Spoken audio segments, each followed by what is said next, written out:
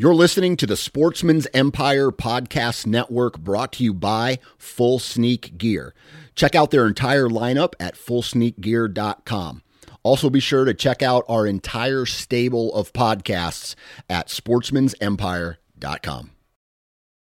Interstate Batteries offers a wide variety of batteries for your everyday needs. Stop into one of their thousands of retail locations and talk with a battery specialist about batteries for your truck, trail cameras, and even those weird batteries for your rangefinder. Interstate Batteries even offers cell phone repair in certain locations. For more information, visit interstatebatteries.com. Interstate Batteries, outrageously dependable. This is the Nine Finger Chronicles podcast, brought to you by Vortex Optics.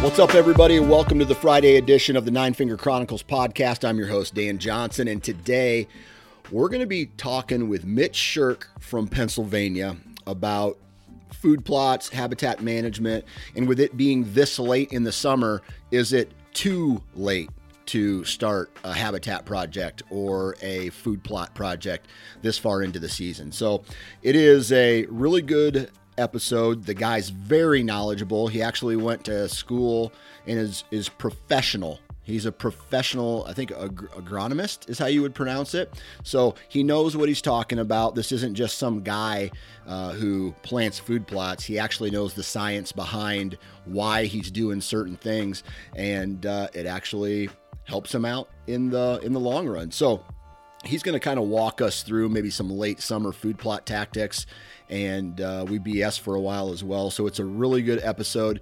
And by the way, if you haven't listened to the Pennsylvania Woodsman podcast, Mitch is the host, and he is really good at what he does. He interviews a lot of people from all over all over Pennsylvania and throughout the rest of the country about, things that he likes to do outdoors, hunting, fishing, food plots obviously are his big thing, and everything else that goes on in the state of Pennsylvania. So go make sure you follow along on that. Follow along with him on social media. Next, forgot what I was going to say. Dang it. Anyway, it doesn't matter. It's a really good podcast, man. Before we get into today's episode, though, we got to run through some commercials. And so I'm going to do an unfiltered episode about it next week. But I have a new farm that I got access to. Long story short, scouted it, hung trail cameras, and I'm starting to get some trail camera pictures via cell cam back to my phone. And this property definitely has potential. Now, if it wasn't for cell cams, right now I just have trail cameras soaking out there. There was no overwhelming oh my God, look at this awesome bedding area. Look at this buck. Look at this old sign. It just really wasn't there.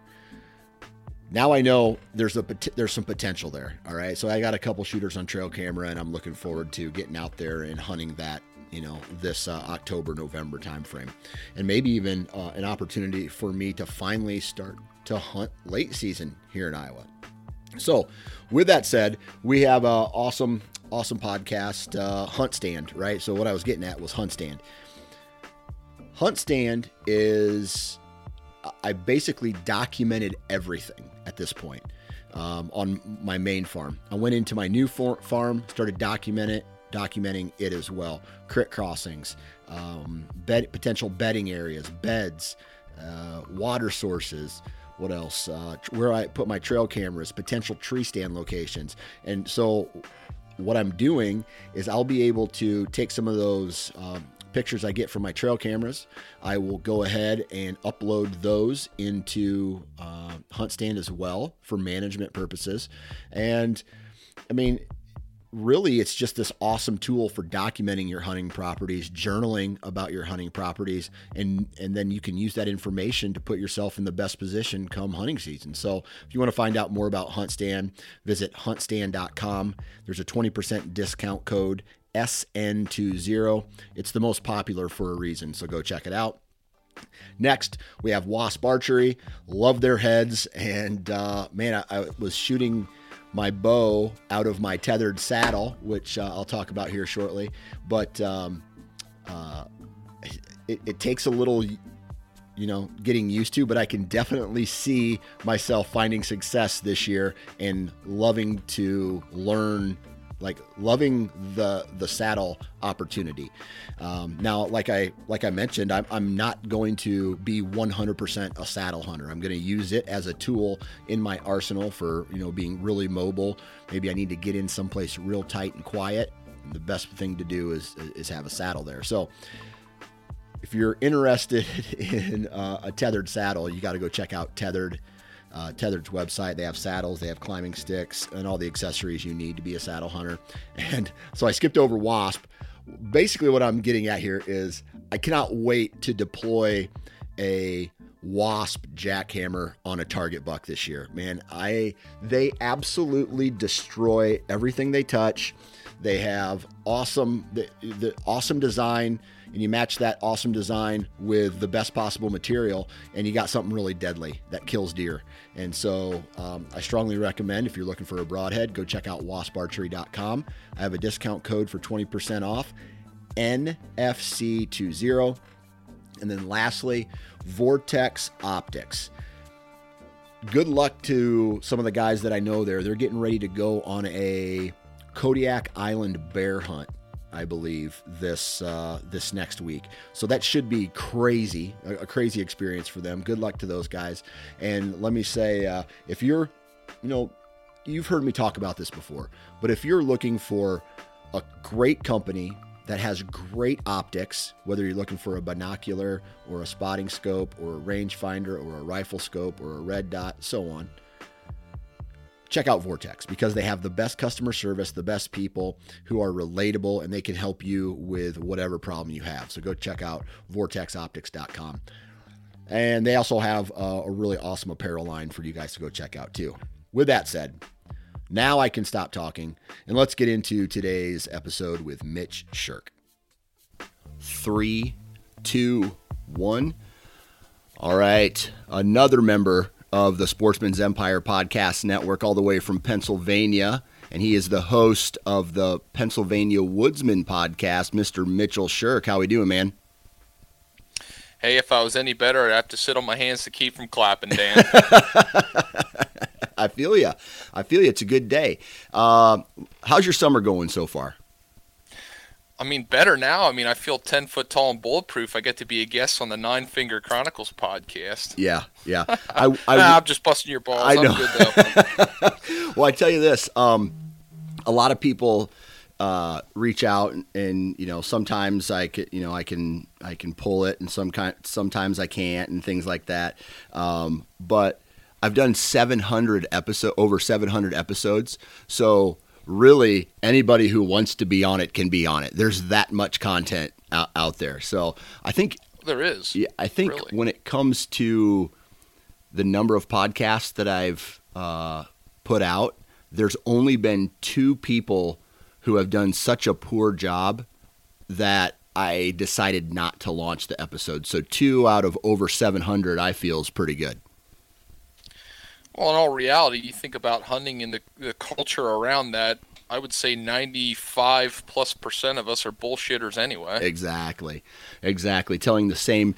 Let me ask you a question. Do you know, and you don't have to say their name, but do you know like a really good buddy of yours, or maybe that person's you, who is a bullshitter? And what I mean by that is every time they tell the story, the fish gets a little bigger or the buck gets a little bigger.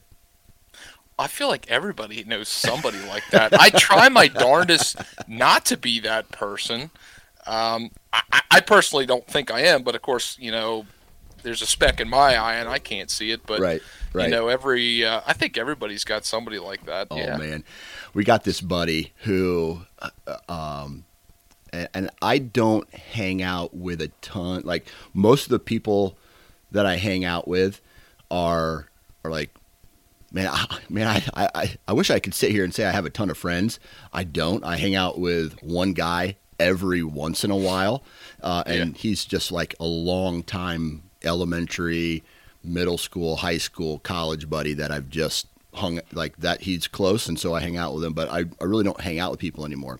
But we have this one buddy and he hunts, and dude, every time he tells a story, you have to think a little bit and go, is he bullshitting or is he telling the truth? Like, dude, I saw a booner tonight. I'm like, come on, buddy. Maybe like a 130. so Well, I'm like, if yeah. he'd be the luckiest guy in the world if he was seeing all these deer that he was seeing. Oh yeah, I can relate to that. Well, the thing I think about is a lot of time I talk with people, friends, family, just hunting buddies, or just general guys you want to talk about hunting with, and people say, "Oh, I saw a huge buck. I saw a huge buck," and I think everybody's perspective of what a huge buck Right. is so different. There's so Yeah. many people like, "Man, I saw a huge buck," and then you see a picture of it, it's like, what? I wouldn't call that. It's a nice buck. It's like a 120-inch 2-year-old. That's a nice buck, but Yeah. that's not a. In my opinion, that's not a big buck. Yeah. Like Yeah. there's certain people that I talk to when they say I saw a good buck, you know right You away. know. Okay, he saw a good buck. I Exactly. believe him. He knows what a good buck is. So. Exactly. Exactly. And the more time you spend in the tree stand, a guy spends in the tree stand, or maybe even deer that he puts down on the ground, you can validate that through what he knows and what he's done. And then there's other guys. It's just like, well, if you're seeing all these deer, why aren't you shooting any of these deer? Right. So I'm one of them. Like, you've talked with me. You've heard some of my episodes and stuff like that. Like, I'm trying to be as science minded as possible with stuff because that's where research goes. I think it helps me make my decisions. But and you know this too because you've done 700 some episodes. You talk with some people and they come up with some off the wall ideas and say some crazy things. But I'm at the point where if you got that trophy room to back that up, oh yeah. I'm all ears, man. I Yeah. don't care how crazy it is. I'll take something away. Yeah, that's a fact. That's a fact. You excited for this upcoming season? How could you not be? Yeah. 2020, I had the season of my life, so I felt like I went into 21 with like a little bit of a chip on my shoulder, and I was like, not. I don't know. It took me so long to get back into the groove of 21. I didn't fill a buck tag in 21 in Pennsylvania, so like now it's like amplified. I'm chomping at the bit. We, got some cameras out. I'm looking to get some more out in a couple scouting ventures here in July and August and everything else. So I'm very fired up, especially because there's a couple of deer that I know made it through. We already have their picture, and they were, they frequented the places we hunt in daylight hours last year, and the one in particular I passed up. It was the biggest buck I've ever passed in my life, but we all agreed that if he made it one more year, he'd be a giant. And right now, he's turning out to be a great deer. So I'm excited for that. That's awesome. That's awesome. I like asking this next question. Why do you think you weren't successful last year? Well, I missed a buck Okay. from my own stupidity. So I've since I'm 12 years old, I shot a single pin sight, and for the first time in my life, I did this. I shot a couple arrows before I left, and I was shooting at 30 yards. And for whatever reason, when I finished, I forgot. I always keep my pin on 20 yards. Yeah. Because my mindset is if it comes in, I want to just be able to draw back and shoot it. And if it's past 30 yards, if it's 30 yards or further, if I don't have the time to go through my shot sequence and range and do all that stuff, I don't have enough time to execute a good shot. Yeah. Well, anyway, I'm sitting on stand, and one of the deer that it wasn't a huge antlered deer, but it was a deer we thought was a 4-year-old plus deer, and I was absolutely thrilled to put my tag around. He came in 15 yards, broadside, as quick as could be. He was cruising through the rut. I literally just up with my bow, drew back, let the arrow fly, and I'm like, what the hell just happened? That's not, and it grazed the top of his back. I'm like, that's not going to kill that deer. What just happened? Like I make mistakes like Yeah. everybody else, but I don't think I'm a spring chicken either. I looked at my pin. I'm like, oh, you dumbass. Like it was, I knew right away when I did that. So like the reason I was unsuccessful, I look back on my season. I don't think there was anything I would have done differently. The thing I'm learning right now in my phase of life, I always had the mindset that, and I still have this mindset, the season is a marathon. And I say this, I do hunt a little bit more private land than public land, but the season is a marathon, and I am going to go to my best stand locations at the best time. I'm not going to burn that spot out at the wrong time because that's going to hurt me in the long run. Right. So I try to be as gradual as possible, and I've got 3 months to get it done. If I don't get it done, the time runs out, that's okay. But what I notice is with my freedoms of work, family life, and stuff like that, just because it's the right time based on all the factors we look at, weather, wind, blah, blah, blah, blah, blah, I don't always get to go hunting on those times. So I'm in a new phase of trying to make it happen when it at least, the least likely times, just because that's when I can go, if that makes sense. Yeah. I believe that a guy can kill a deer any day he walks into the woods. The more information that he has about a specific area, the more likely he is to have an encounter, thus leading to a potential kill, right? Agreed. We all know that. But I'm kind of lucky because of the kid scenario, right? It's forced me to stay out of the woods in October, leaving my best spots, truly my best spots, alone for until that pre-rut time frame where, I mean, yeah, there's pressure everywhere, but I feel like the way I access my tree stand locations and my hunting little areas, it just allows for, I don't know, there's something special about going in late October, not even late October, even early November, in that pre-rut time frame where you're just like, dude, they could step out tonight. You know what I mean? First time in, best time in. Yeah, absolutely. Cameras play a huge role into that for us. I mean, whether it's past history or if it's just recent information with a cell camera. I mean, I've used both to kill deer, and I'm trying to get better at paying attention to time frames that certain deer, because there's no doubt in my mind, the longer, if you have the privilege to do it and see a deer go 3, 4, 5 years old and you get history with them, there's definitely things that are repeatable that you can use the next season. I mean, I've seen that time and time again on multiple mature deer, and I'm a firm believer the first or second time you go in is usually your best time. Yep. But I mean, I hate going in blind. I got to know for some reason to go in after it. Does that make sense? Yeah. Yep. Absolutely. But we're not here to talk necessarily about big buck strategy per se. Maybe a little bit of strategy, but we're talking food plots, and we're going to talk maybe a little overlap into the habitat management side of things. But I want to ask you a question. Like, it's the first week of July right now, and there's somebody who's listening to this. Maybe after they get done listening to this episode, they're going to say, "Man, I got an area that I could potentially put a food plot in, but I haven't prepared for it at all." Is it too late to do something like to plan a food plot to start from scratch this far into the summer? Oh, not at all. I've done so many different last minute things like that. And anybody can do it. And the thing is, you really don't need a lot of equipment. It depends on what the site location looks like. But, I said this on a couple other episodes, and I'll say it again. If you have a herbicide sprayer, and even if you just have a lawnmower, maybe you have an ATV or something like that, and you can do something to drag the seed, or like drag over top of it, or a Coldipack or something. That's the only equipment you really need, and you can do it with even less than that. I've done it with foot tools and hand tools and stuff like that. It's just, it's more sweat equity, but not at all. I mean, I've taken some places that were, let's just say it's old CRP, or it's just overgrown mess. Here in July, right now is a great time to just go out and spray it all dead. You don't need to till it.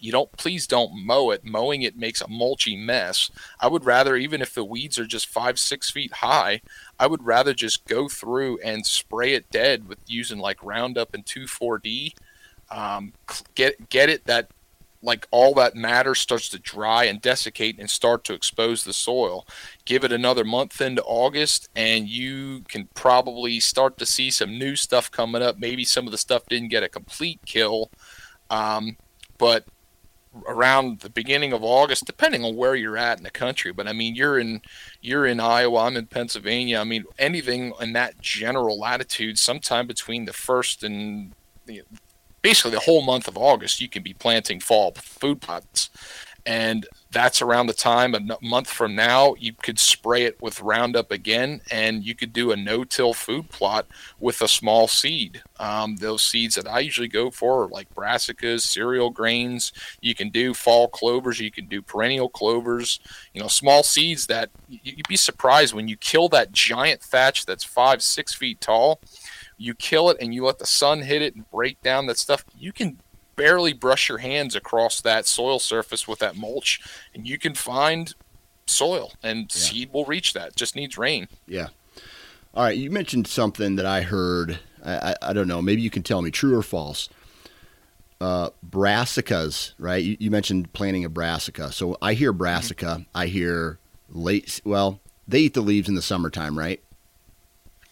Hey, I think I know where you're going with this question. Sometimes they do, yes, but continue. Yeah. So I heard that unlike clover, you plant clover, deer will come and they'll eat it right away. I heard that it takes a while for deer to, I don't know what to say, get acclimated or, number one, find it, and number two, start to eat it as a food source. True or false? General sense, I'm going to say false. Okay. And the reason that I say that is, I did a podcast with Kip Adams from National Deer Association this winter, and I was talking with him, and we were talking, of course, science stuff related with deer, and I said about, deer are browsers by nature, and he said, well, actually they're concentrated selective feeders or something like that, even more technical than I am, but as well as I do, deer are going to pick the absolute best that's available to them at that time. Right. I've been to places that I planted brassicas in the springtime, in the late summer, and I have seen them eat into the dirt in the springtime or the early fall before it even got to hunting season. And I think the reason for that is the surrounding habitat, the surrounding vegetation. They did not have anything better. That was the best available food source. But then I've also seen properties where you plant some kind of brassica mixture. And brassicas, you might have radishes, purple top turnips, violet turnips, kale, canola, whatever. And you'll see them sit there and you get these giant, beautiful plants. And it's just like, when the heck are they going to eat them? Are they going to eat them? Yeah. And it might take till later in the season. And I think there's a couple reasons for that. But the main reason is just food availability. Variety is actually a big thing. There's certain varieties of brassicas that are more attractive than others. But, I mean, I just think it's purely food availability. And there's another thing out there people talk about. And I don't know who came up with this. And I'll stick my neck out and say I believed it at one time because it made sense. But you heard you've heard that when you get the first frost of the year, that's when the brassicas turn sweet. You've heard that, right? Yep. And that's because all the starches turn to sugar. Yep. And when I started to learn some of this stuff, and I'm like, well, first of all, who came up with that? And what is a starch? A complex carbohydrate that turns, is that actually what happens? And the answer really is no. And Dr. Craig Harper, he did research on that. He's like, all the plant testing we've ever done never showed that starches turn to sugar. It's just a pure food availability thing. He goes, somebody just said that just because it was a buzzword and it sold seed. I'm like, well, that could be, I don't know. Just like everything else in the hunting industry, right? It's like, hey, you want the best food plot for your to get big deer, blah, blah, blah. Do this and do this. And then when it frosts, they're going to be right all over you, like some crap. Oh, absolutely. Well, there is so much, there's good and bad information. I mean, we're in the era of information overload. And one of the things I try to do on my show is just try to put context to everything you hear, because there's recommendations for food plots and properties made in the Midwest that personally I don't think fit where I'm at in the Northeast, or if they do, you need to take them out of context, because Right. you're trying to learn stuff, and if you try to put a square peg in a round hole, you're not gonna have good experiences. I mean, I see this all the time with food plots. Oh, so and so said I should plant this. Well, why? How does it relate to your hunt? How does it relate to your property?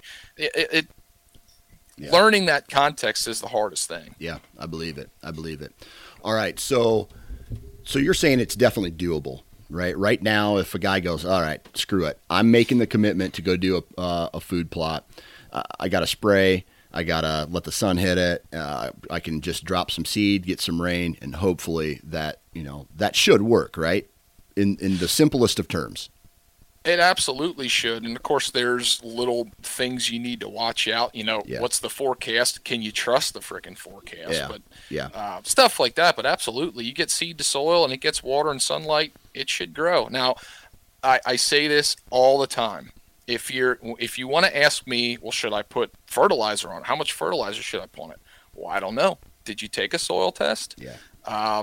Soil tests are like $6. Like, good grief, it's the most valuable thing for all the money you're going to spend on a food plot. So if you I recommend anybody, I don't care what it is, you can spray your food plot, spray it dead if you're this guy that's going to go clean something up, and then before or after in the near future, pull a soil test, and that's literally just a handful of dirt, because they literally take a handful of dirt, take a teaspoon out of it, and then they take your macronutrients and your pH and stuff, and that will tell you what to put on it in a general sense. And that is huge. Yeah. Okay. All right. So as you started, everybody always has these conversations like, man, I wish I knew 20 years ago what I knew now, or I wish I did this, or, I wish I knew. What did you wish you knew when it comes to planting food plots? Specifically, maybe summer food plots. Keep it in this realm, this time frame of July right now. What do you wish that you knew 20 years ago that you know now that would have saved you a lot of trouble? That's a good question. So, two things stand out. The first one that came to my mind when you said that was no-till. And I mean, not using a disc, not a rototiller, a chisel, and anything like that.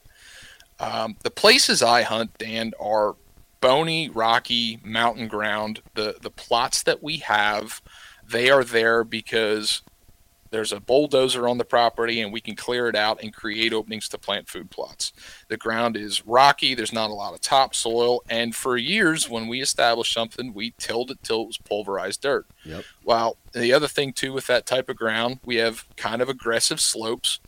We get these heavy rains that we've been getting the past how many years. You lose topsoil.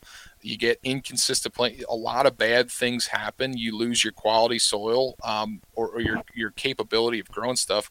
And like when I kind of went through my career of school and getting into agronomy and everything else, and learned about soil health conservation practices, I wish I would have known about that when I first started planting food plots when it was years ago. And the things I learned about recycling and retaining soil, recycling nutrients and stuff like that, I mean, I can't believe how much wasted time and effort and things I'm trying to recover from those mistakes years ago. So that was a big one.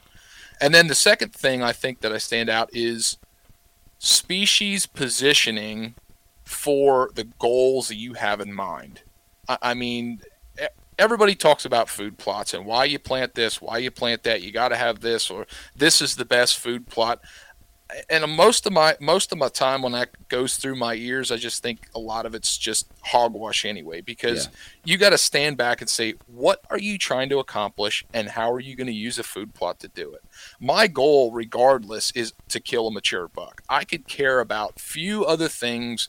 I could care less about how many inches of antler I put on their head, or if they increase this percentage of calcium and phosphorus uptake, and that's all bonus if you do it right. But that is not why I plant food plots. I plant food plots because they steer deer movement and relate to how everything else is designed, so I can kill a mature buck. Right. Okay. And go ahead. Well, here's the question I have on that. I hear a lot of habitat talk, and I'm kind of food plot. I look at terms like food plots, and I look habitat management, and I feel like if this was a pyramid, it all falls under deer management. Okay, because obviously you want deer to come to your property with food plots. You want them to stay there with habitat management. How much, and you start to get into a lot of really detailed conversations about, here's the perfect habitat for a whitetail. These things live everywhere. So obviously there's not necessarily, and I look at it, there's not necessarily a quote unquote perfect habitat. But, I hear guys saying things like, oh, you got to get rid of certain types of cedar trees, or you gotta get rid of this, or you got to get rid of this, and you have to hinge cut this and do this. But at the same time, I hunt a property, it's about 100 acres, loaded with deer that from my chin down is all multiflower rose, right? And that's an invasive species, correct? Yeah. Yeah. So it's head down, multiflower rose, big giant deer live on that property. And so so my question to you then is, does all of that even matter? Like I said, it depends what your goals are and what you're looking, what you're trying to accomplish. I can think of a ton of properties that I've been to that are exactly what you just described. It is like the biggest biological desert you could imagine. It's got honeysuckle and multiflora rose.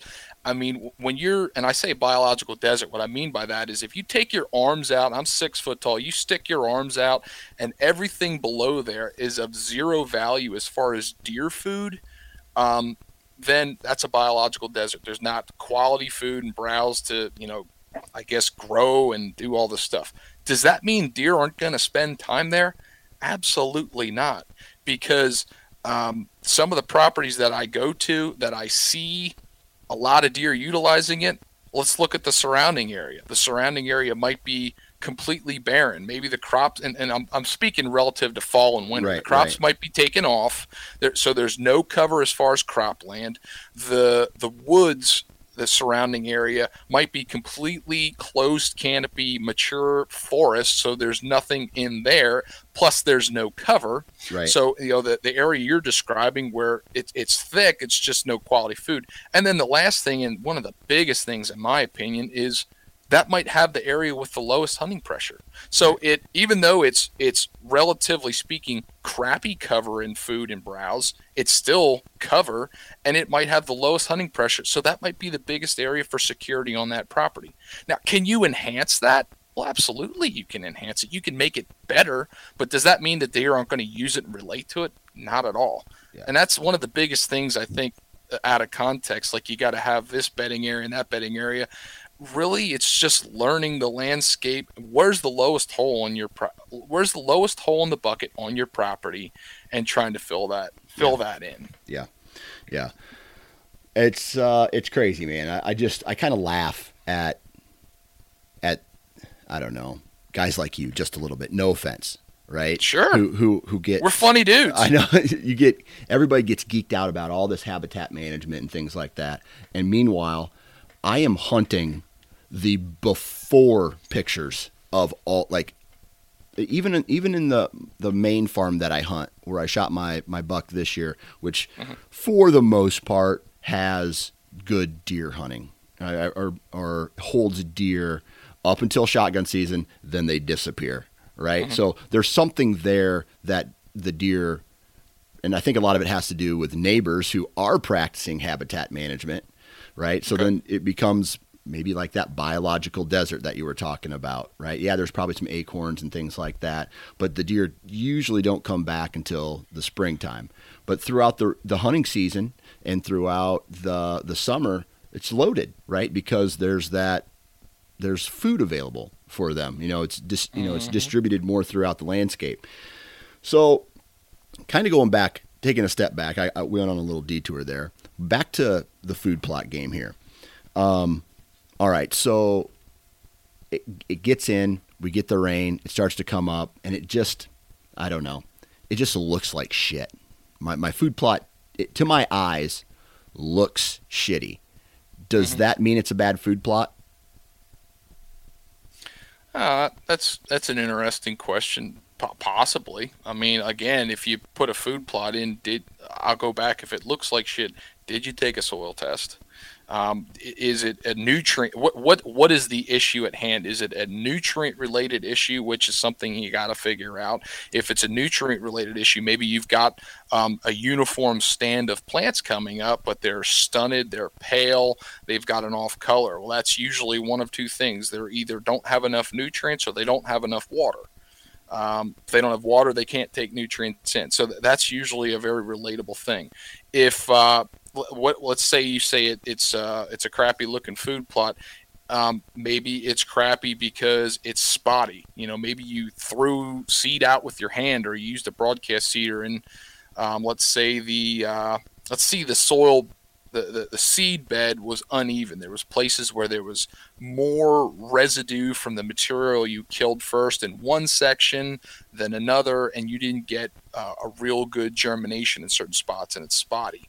What I do, we do this every year. I'm usually planting fall blends sometime during the month of August.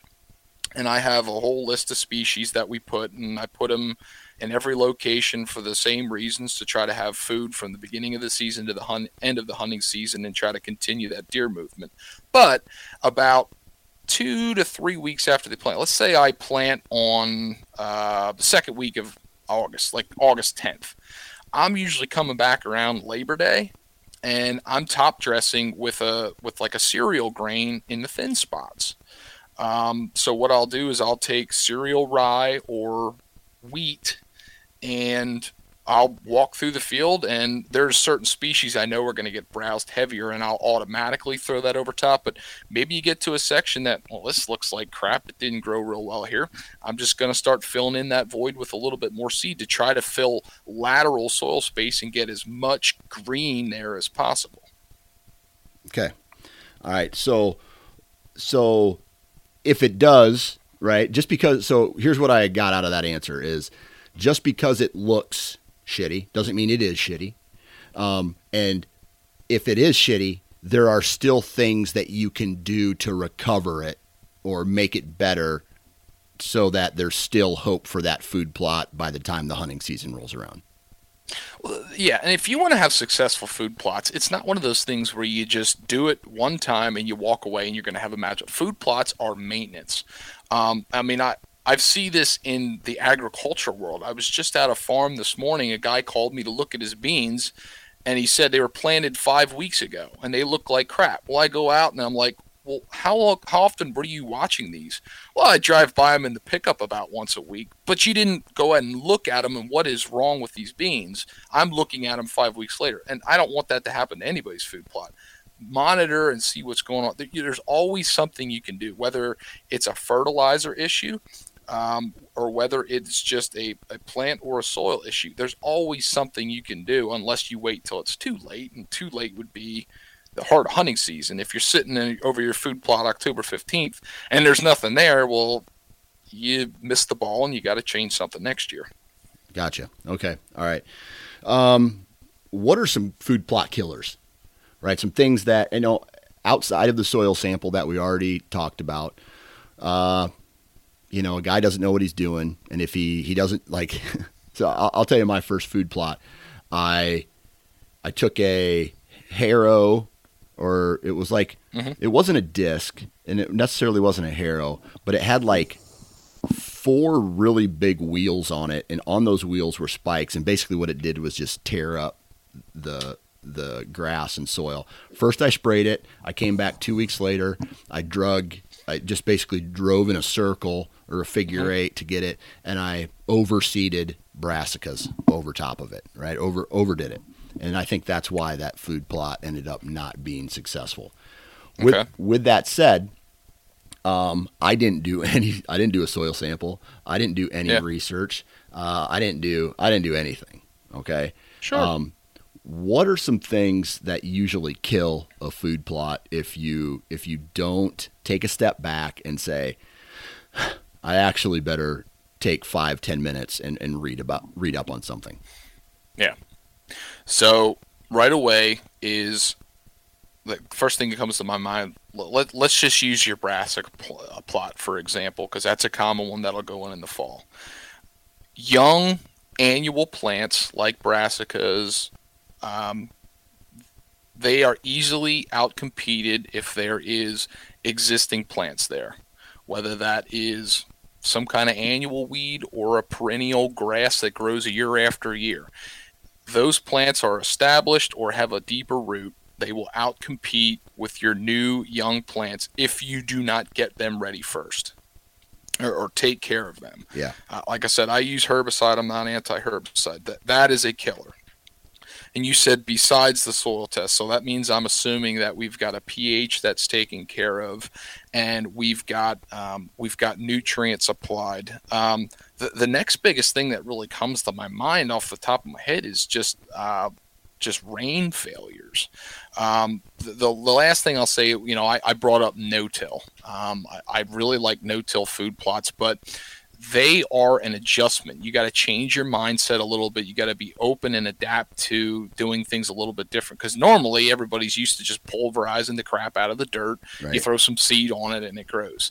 And the thing you need to learn with no-tilling a food plot is managing the residue. If you have too thick of residue, or you don't get soil exposure because you have too thick of residue, and you're not using big fancy equipment like a drill or something, you're going to have challenges. I'll revert back to what we were talking about earlier. I said about like a weedy mess area. All I would do is spray it, and I wouldn't mow it. I had a guy that he wanted to do exactly what we're just describing, a messy field. Wanted to convert it to a food plot. So what he did all summer long, it had grasses and annual weeds and goldenrod and stuff like that. He just kept mowing it over and over and over again with a brush hog, just mowed it, mowed it, mowed it.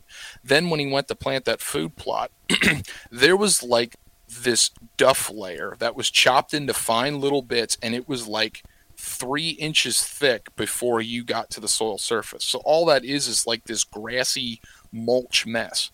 Well, you throw seed on. They actually planted it with a certain type of drill, but it was that thick. The seed never ever reached soil, so it just got into that duff and it died. So I guess my to answer your question would be residue management and weed management. Those are two big things on my list. I mean, there's plenty of other things, but I mean, those are two that come to my mind.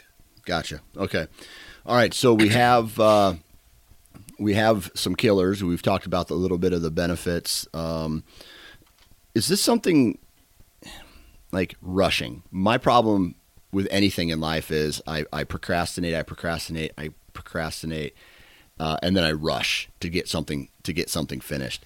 Let's just say I rush. I say, oh God, if I don't plan it by this time, and I don't check the forecast, and there's no rain in the forecast, how long can a seed sit in dirt without rain before I have to start thinking about either bringing in water myself, or reseeding or replanting, or things like that?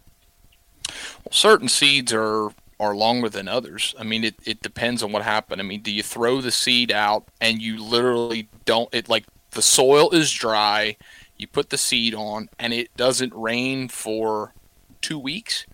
If that seed did not take moisture into it and start its process of, germination, then it's probably still viable seed. I've seen brassicas that had just that happen, and 2 weeks later, all of a sudden you see these plants coming. It's like, where did they come from? Now, what will be a fail is, let's say everything works out well. You throw your seed on, it gets a rain, then that night gets a 1/2 inch of rain. You're like, man, I'm in business. So that seed took moisture in, and it started to grow. Yeah. Then for the next 2 weeks, you've got nothing. Generally speaking, if you go into that plot somewhere in that 10 to 14 day range after planting, And if you're seeing stuff that there's just these bare spots, and you can't find plants, or maybe it's spotty, or you go over here and you see a plant that looks like it came up, but it's starting to die because the roots are just dried out, that's a good indication that, oh, I better do something because these aren't taking off. Because at 14 days, it should be a blanket of green. If talking most species, we're kind of sticking on this brassica plot just because brassicas are, generally speaking, easy to grow. So that's kind of how I look at it. Brassicas can take a little bit longer, and a lot of other species are like that too. Like if you do wheat and rye, they can sit on the soil surface for a while, and as long as they don't have moisture in them, they're just waiting for that moisture to happen until they grow. Nice. All right. Any other type of things people should know about outside of anything that we've talked about before getting into like a last minute food plot? I just say plan ahead. I mean, nothing comes to my mind really. I think the thing I fear all the time is a lot of this is secondhand nature to me. So I struggle to bring it back to basics. I mean, it's great when people ask me beginner level conversations, because then it takes me back and think, oh yeah, that's right, I forgot, that's secondhand nature, somebody wouldn't know that. But I mean, based on what we talked about, Dan, I can't think of anything. Gotcha. Okay, so a guy has a food plot out there. All right, everybody kind of looks for the miracle, I want to make my food plot look like it's on a hunting show, right? You've seen those food plots that are just almost like the Augusta golf course of food plots, just beautiful. Like someone's putting a lot of time, money, and energy into that food plot. Is there anything that a guy can do once his food plot is in the ground to make it better? Yeah, certainly. Certain species respond better to certain fertilizers. All plants of life need nitrogen. I mean, it's just a fact of life. I mean, nitrogen's 80% of our air. I mean, it's a very important element. All green leafy plants need nitrogen. So a lot of the species we're talking about, cereal grains, brassicas, corn does too. That's earlier in the year. But any of them, those plants, if you top dress, when I say top dress, I mean it's planted, it's already up, put nitrogen over top of it. Generally speaking, you want to do it before a rain event. That rains and incorporates that nitrogen into the soil. That's a great way to really push and drive plant yield. Again, I'm assuming your pH is good, your phosphorus is good, your potassium's good. All that stuff on a soil test checks out. Now it comes down to what is it taking in for nitrogen. So for like a brassica plot, putting on 75 to 100 pounds per acre of urea, which is nitrogen, putting that over the top, that's a great way to sweeten things up and get them to push green, leafy green, beautiful plants. You can do that with a lot of species, but yeah, top dressing with fertilizer. I'm not a big fan of a lot of the, ATV supplement in your ATV sprayer tank fertilizers. Like there's products out there that you can do, and it's liquid limes or this, liquid fertilizer, get things started. They're not bad products, but what they are and what most food plotters don't realize is they're just band-aids to the problem. Like if you have a food plot that the pH is really, really low and you use this liquid lime product, it will correct to a certain degree the problems you have for that year. But it's not going to be a long-term solution to build your pH up to an adequate level or your fertility to an adequate level. You need to do that by getting enough quality fertilizer, whether that's a manure of some sort or, if you want to use commercial fertilizer, you can. But that hopefully that answers your question. Yeah. Food plot's in the ground. It's looking good. Is a food plot something you can just kind of, I know some guys have to, like, I hear clover, you got to mow it, right?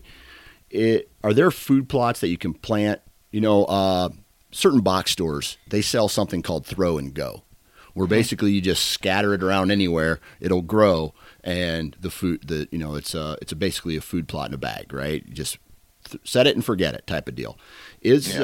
Are food plots something that you can walk away from and just ignore, get it in and ignore? Now, different answer from everybody. My opinion is no, but that's because I'm a little bit more finicky with that stuff. A lot of your throw and grow type seeds, your big box throw and grow blend, a lot of the time they have annual ryegrass in them. And annual ryegrass, in my opinion, is junk. I don't think it belongs in a food plot. And, talking with Andrew over there, the O2 podcast, he's the turf guy, and he's like, that doesn't belong anywhere. It's junk in your yard too. But annual ryegrass is one of those things that doesn't really, it can handle a lot of stress. It doesn't need a lot of water, a lot of sun. It can be put in crappy soil, and it'll grow and it'll be green. So you throw it out there, and it might have a high percentage of annual ryegrass. You get this green carpet in your food plot. You're like, yeah, that worked. That's great. Is it really high attraction? Is it accomplishing the goals that you set out in the first place? I don't know. It's hard for me to signify, but I personally don't recommend using that. I would rather have, brassicas are a throw and grow food plot. If you do all the things up in the front that we just described, if you have a clean seed bed and you're going to get rain ahead of time, you can throw brassicas on top of the soil surface and they will grow. They literally are a throw and grow type seed. And if the shoe fits, that's a better plant to use than annual ryegrass. Yeah. That's good to know, because I would definitely be that guy who would be like, all right, I planted a food plot. Oh crap, I forgot about it. Right? Like, right. I would just be, time and kids. I blame everything on kids right now. Well, yeah, I'm that way too, man. And the one thing I want to mention, Dan, like food plots, I keep saying this, and I'm beating a dead horse about planning ahead, but my food plots, I try to have a species that is peaking throughout the entire season at some point, because not one plant is going to last you the entire season. Right. Like, they all have their peak of when they're the best. So what I try to do is have as many species that are peaking from the beginning of October to the end of October and into November and December, and try to have the best, most attractive food source in those locations, but it's all at a different time. And that way you keep deer movement more consistent, more predictable. That's important to me. Yeah. That's something that I want to talk about on another episode, because, I feel like, are there plants that if you plant, let's say June 1st, July 1st, the same plant, August 1st, they're going to peak at that, throughout the whole summer, keeping deer on your property all summer? Or is that more of is that more of a varietal, like more different varieties of seed, or different times planting the same seed? It's both. I think I understand. It's both. I mean, variety is important, and the timing of planting and the type of species, those all determine like what is like. The best example I can give you is like corn. Like you see guys plant corn in April, May, June, and corn, like deer will eat it when it's young, but usually they let it alone until like August, September, when the tassels come out. Then they'll start to eat the tassels, and then as that grain is drying down, it's not as palatable, it's not as important. But then when you get to dry down and you get to that October, November time frame, oh my God, corn is insane. Like it's like crack cocaine to them. So like there's certain times where that plant peaks in its level of attractiveness. And again, that level of attractiveness can be different across the entire country based on what other food is around them. So it's a giant loaded question that everybody talks in circles on. Yeah, gotcha.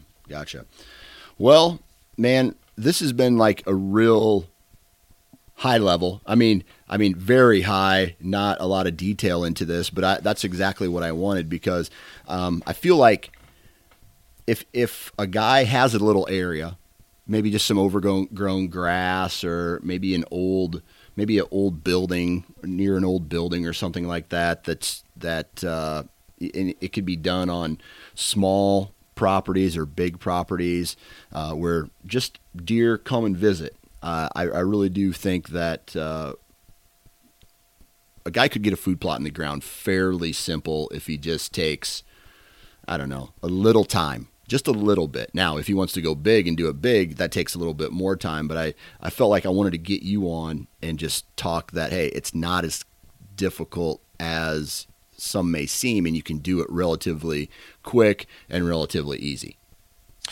I killed a 170-inch deer behind my house on a very small food plot that I put a water hole in. Did all the stuff that I played into my strategy, but the food plot was literally created by doing a little bit of planning and very minimal equipment. I mean, I literally had a hand seeder and a backpack sprayer that I used herbicide, and I think I might have mowed junk with, I took my lawnmower up because I could get to it, and I just mowed the tops of the dead material and covered the seed. I mean, it can be that simple.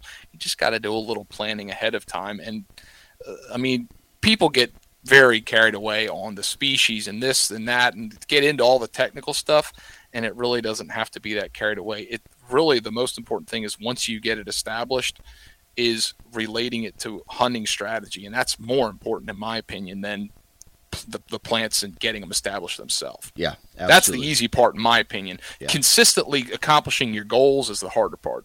Right. I got a guy who I talk with once a year about his food plot strategy, and he plants like a big food plot. He plants big food plots, but he doesn't kill the deer over these big food plots. Somewhere between their bedding and this big end, like destination food source, he plants these little, what he call kills plots, just like quarter acre, just very small, maybe even less. And it's just something that gets them to stop before they head out, right? They pop out of the timber, or hell, sometimes they're even in the timber, and just enough to pop out before they head down, head to the destination. And he says that's how he's created his own success, by doing it that way.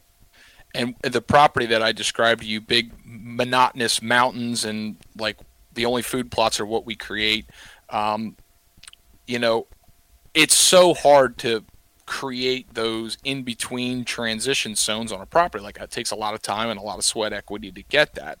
And what we find is, because it's just a giant mess of bedding and we have food plots, first of all, the wind swirls like crazy. I mean, what your buddy is describing and what a lot of people talk about hunting those transitions, I completely agree with. They're great. We've had the most success, and I know this. You'll laugh and you'll poke fun because you like to do it the hard way like a lot of guys do. But we have box blinds now. We don't buy them. They're all homemade. Like, we literally cut the lumber. We have a sawmill, make the boards, build blinds that fit our needs, and then we seal them in with plastic and have good gaskets. And I know that sounds ridiculous, and it does sound ridiculous, but the thing is, with the swirling winds that we deal with, I mean, don't get me wrong, there's places across the country you'll experience swirling winds, but it's way different in the country that we're talking about here. Yeah. And like, we find that if we sit in a box blind with these closed gaskets, that is truly our best chance to kill a mature buck. I mean, I could think of 3 mature buck in the past 4 years that were killed on a food plot the first time in. And I mean, we had deer on all sides of us, and it's not that they can't smell you. It's just such a reduced effect. Like it's, in a sense, it's almost like you're cheating, but it's truly like, it was such an eye-opener, because we used to sit on food plots all the time, and I mean, you'd pull cameras, mature deer were on food plots all the time, and then you go there and you don't see mature deer. It's like, okay, so scratch my head, something's not going on here. And a lot of times just that variable wind condition, it just was really playing into success. And if you're going to hunt a food plot, I mean, that's kind of the way to go. I mean, John Teeter talks about that a lot too, and his strategy, but I agree, like, food plots are a great way to steer deer movement. You don't want to ruin that, because if that's their daily routine and you screw that up, that is going to change that daytime movement to nighttime movement. So those in between transition zones, man, that's killer. Absolutely. Mr. Mitchell Shirk, I really appreciate you taking time out of your day. I know you're a busy man. I really appreciate you coming on, chatting food plots and deer habitat with us, and we'll get you on again. Thanks for having me, Dan. I appreciate it. And there you have it, ladies and gentlemen, another episode in the books. Huge shout out to Mitch. Huge shout out to each and every one of you for listening in. Do me a favor, wear your safety harness this season. Send good vibes out to the world, and I swear to God, you'll send them back. Huge shout out to Tethered, Wasp, Hunt Stand, and Vortex. Please go out and support the companies that support this podcast, and we will talk to you next time.